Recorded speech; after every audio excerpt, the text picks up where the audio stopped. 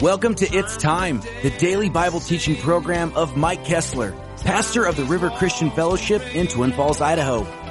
Today we're going verse by verse through the book of John. So turn there in your Bibles as we join Pastor Mike. Time for these wounds to heal. It's time for these wounds to heal. Over the mountains and over the valleys, I hear the calling this time. The Bible also talks about the gift of the Holy Spirit, that we just ask and God empowers us with love and boldness and a reason to speak in a world that doesn't have a reason. That's what a gift is. It isn't wages, it's a gift. So he says, all the Father gives me will come to me, and the one who comes to me I will by no means, or certainly not, cast out. Isn't that great to know?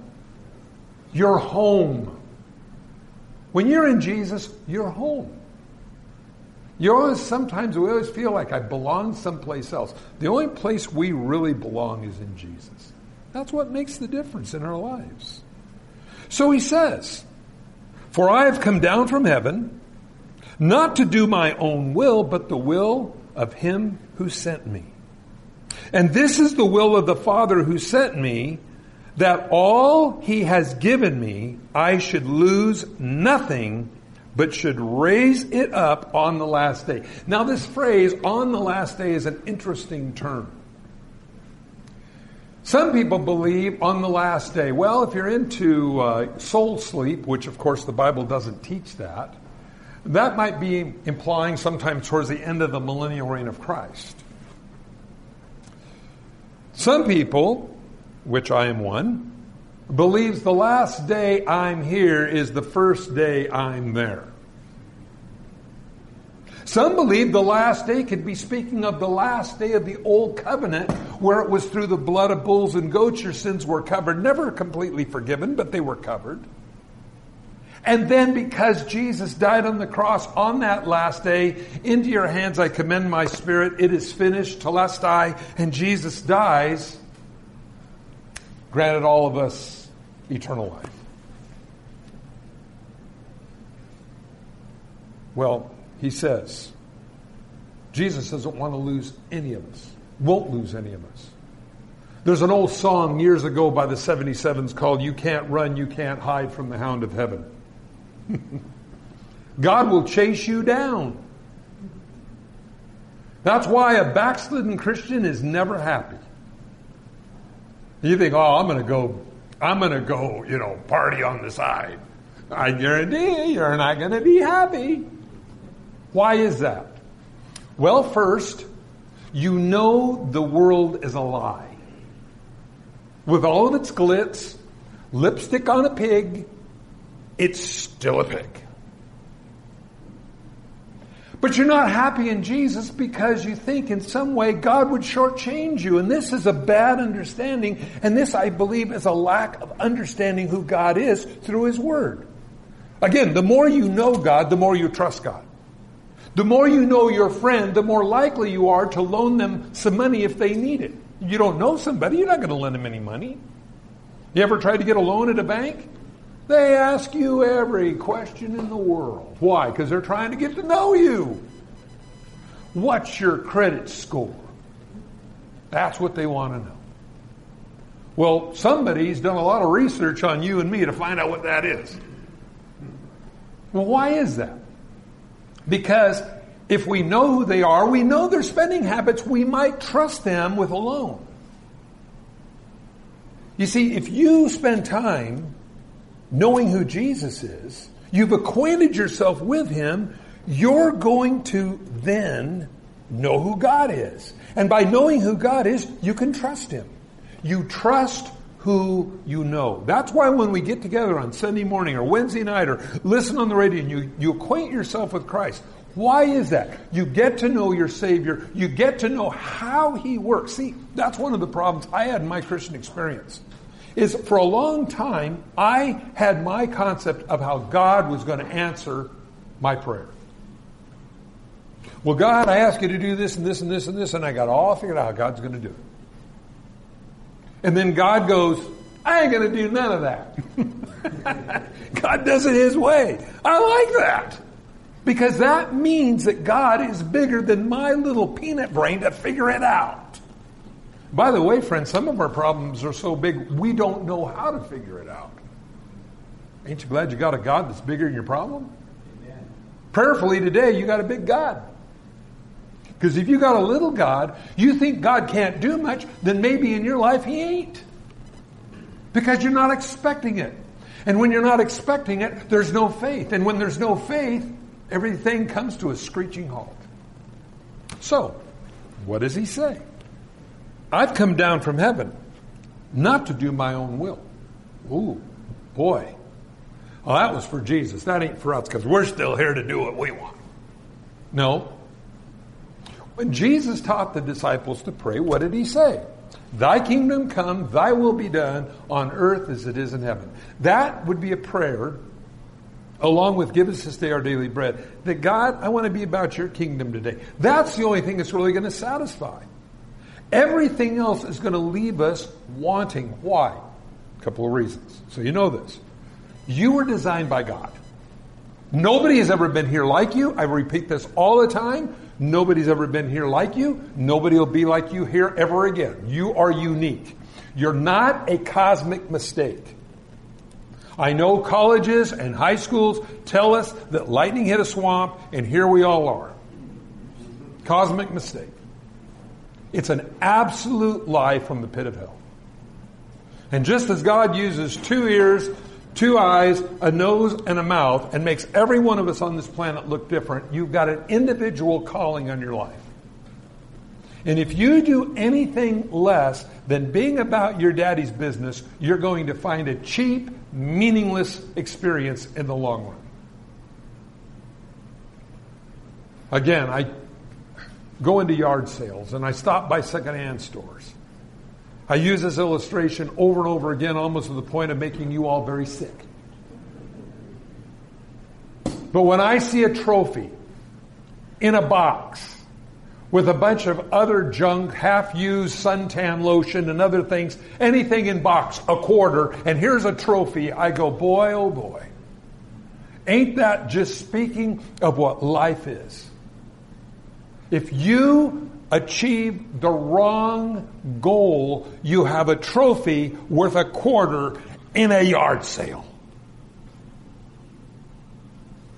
You wonder why people are unhappy with life. Now, when you stop to think of this, thy kingdom come, thy will be done on earth as it is in heaven. Jesus said, I didn't come to do my will, I come to do the will of the Father who sent me. You are designed by a God of infinity to do greater things than what, first of all, I can ask or think. Second of all, if I do things that are less than God wants me to do, it's never going to amount to anything. And I'll be frustrated because I'll see my life as a life that was missed. Do you know how many people that you and me come in contact with every single day that live their life in remorse and regret because of the way they've lived their life? How about you? How about me? I think about that. And you know, if it wasn't for the love of God in my life, that I know that God can take whatever train wreck I have done in my past. I got some good ones. God can change that and make that wonderful. Why is that? He's bigger than the things we've done wrong. He's bigger than the things that we've done wrong. But people of the world don't have that hope. That they have done wrong leaves a scar so deep in them that they can't recover from it. That's why they get loaded. That's why they get stoned. That's why they're in therapy. That's why they're on Dear Abby. That's why they buried themselves in the iNet. I'm never going to get that close to people ever again. Yes, I'll go out to dinner with you and we'll sit across the table from each other, but I'm on my iPod. Hi, what would you like for dinner? Yeah, I'll have a hamburger. I don't know what she wants. Is that a way to live? Why do we do that? You know, when you really start, and objectively, this is what's great about a Christian. We can objectively look at life. Now, this is what they try to do in colleges, but the problem is they're lacking the perspective of God, and so therefore, well, as it says in Ecclesiastes, vanity, vanity, all is vanity. You say, what's that mean? For nothing, all is for nothing. That's what they teach you. So then what's the conclusion of it all? Eat, drink, and be merry, for tomorrow we die. Well, there's a big problem with that. Because the problem, it never satisfies the soul. So, what do we have? God's will is that He loses none of us. You know you're precious to God. He loves you. I know why He loves me. I don't know why He loves you. Just kidding. No, you look at that and you're like, God, in all my problems, you still love me. And God says, yep, I'm stuck to you like glue. We're gonna make it. You're gonna make it. You began a work, God's gonna see you through. That's just the way God works. Verse 40. And this is the will of Him who sent me, that everyone who sees the Son and believes in Him may have everlasting life, and I will raise him up on the last day. You know, the last day of our lives is something a lot of us don't think about. Until you're in Idaho at 20 below zero and you're scooting down on the road backwards on the ice in your car. Then you think, well, yeah, okay, this could be the last day. I don't know if you've ever been and had what's called a near-death experience. But they are real. Where you've been scared to death. I remember one time, I was about 13, 14 years old, and I was hiking with my cousin down in the canyon at Twin Falls. And there was a really good fishing place that you had to go around to get where the spring water was coming out. And I remember this cliff was right straight down, and we're walking on the edge, and I'm looking over, and I was from California. I didn't do this kind of stuff, okay? Beach, sand, that's me, okay? And he said, grab the weeds, because in case you slip, you can pull yourself back up. And I thought, that sounds stupid. But I thought, there ain't nothing else to hold on to here. And I grabbed those weeds. And so I grabbed one hand of weeds, and then I grabbed the next hand of weeds, and I was hand over, and then I slipped. And I remember hanging off those weeds. And I pulled myself back up, and I thought, had he not said that, I'd be dead. And it scared me because in the first time, I think, in my life, I realized I could be dead. Now, of course, I drive in Twin Falls, so we all have that experience hourly. Signaling right, turning left. Blue Lakes at 5 o'clock in the afternoon. Hey, you fill it in there. But the point is, real death experiences can and do happen. We don't know. That's why we have to be ready. Every person, you have a God that's big, that is good, that loves you. And on that last day, that day we close our eyes here, we open our eyes in heaven, you'll realize that you made the best investment in your life. You see, God gave us all a great gift. He gave everybody a great gift, life. And so I go, well, God, what do you want to do with what I got left? And God says, we begin today. Those things you did wrong in your past, all things, the Bible says, work together for good to those who love God, that are called according to His purpose. If you're called according to God's purpose, you say, well, I don't see how any good could come out of that experience. And then you end up sitting down with somebody and sharing that experience with them. And they see how God brought you through it, even though we goofed up, and they go, wow, there's hope for me. Isn't that something? How God does that? Only God can take something ugly and make it beautiful. But He does that for every one of us. Opens the horizons of our eyes. You know, the Bible says before we come to Christ, we're in blindness. After we come to Christ, our eyes are open. Why is that? Because we see the world through God's eyes, God's potential, rather than our own. This morning, if you've never received Christ as your Savior, you're living your life in the past. You're a broken washing machine. Wish I woulda, wish I woulda, wish I woulda, wish I woulda. God says, that don't matter. I can do great things with you right now if you're willing to let me. Now, all that come to me, He will in no wise cast out. Question, are you willing to come to Him? Pretty simple question. But, you know, it's amazing how many people won't. Why? I'll do it myself. You ever had a kid like that? Honey, let me show you how to do this. No! Me do it! I'm experiencing that. Me do it. And, you know, I think God probably looks at us and goes, ooh, that's going to hurt.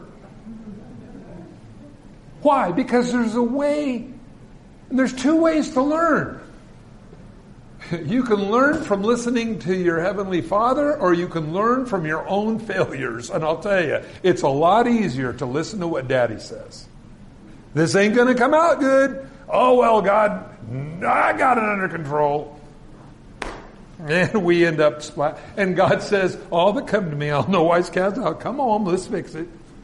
The prodigal son's the greatest illustration, I think, in the Bible. This kid wasted it. Wasted half the inheritance. Comes home. Comes to his senses. Says, well, even my dad's servants are treated better than I am. Maybe I'll go home. I mean, this is a Jewish boy eating with the pigs. That's rock bottom, okay? And we find he comes home. The Bible says something real weird, and a lot of people miss it. It says, and while he was yet a long way off, his father saw him. Why did his father see him? He was looking for him. He ran to him. Put a robe on him. Evidently he came home in his Fruit of the Looms. He put a robe on him. Put a ring on his finger and shoes on his feet. This guy was destitute. And welcomed him back as his son. I love that. God's bigger than the things you and me have done wrong.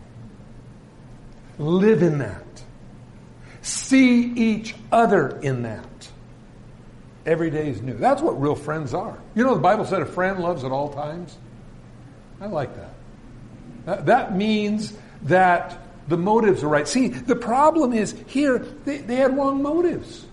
They were coming to Jesus, and they were even trying to manipulate him into, well, you know, we had manna every day. How about that for a miracle? We could make you king, and you could just give us food. How's that? Jesus said, look, you can have your belly full and miss the whole thing. Letting God be God. I just want to encourage you this morning.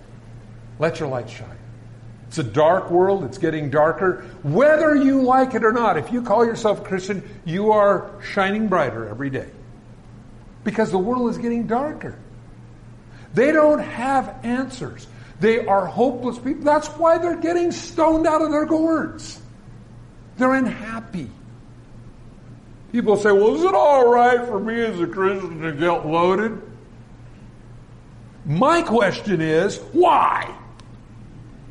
Because you don't need to be altered to be happy when your sins are forgiven. You see, why do I need to try to escape? Why do I have to learn to curtsy to the crowd when really all I need is God's kiss on my head and saying, you're my child. That's all you need. And that changes the way we see life. Friends, it changes the way we see each other. And it's really what really makes the family of God. Not Costco with a cross. It's what makes the family of God. When we see each other in the light of Christ, every day is new. It's the way I want God to see me. That's the way I want to see you. You see, there come times in our lives when we'll have to run to Jesus. Never be scared of that. You know, the devil comes along and says, "Oh, God would never have you in His presence ever again, you low-life scumbag. You can't even look up to see down. You're lower than a bug's belly." I don't know what the devil tells you, but God says, "I love you." Picks you up, dusts you off. Says, "Oh, those things you did, I'm going to use those. They left a mark, but I'm going to use those to help others." And then God sends us back and says, "Okay, be about my business." This morning, if you've never received Christ, if you're tired of living a life of sin, I mean, you've lived, but it keeps going back to emptiness.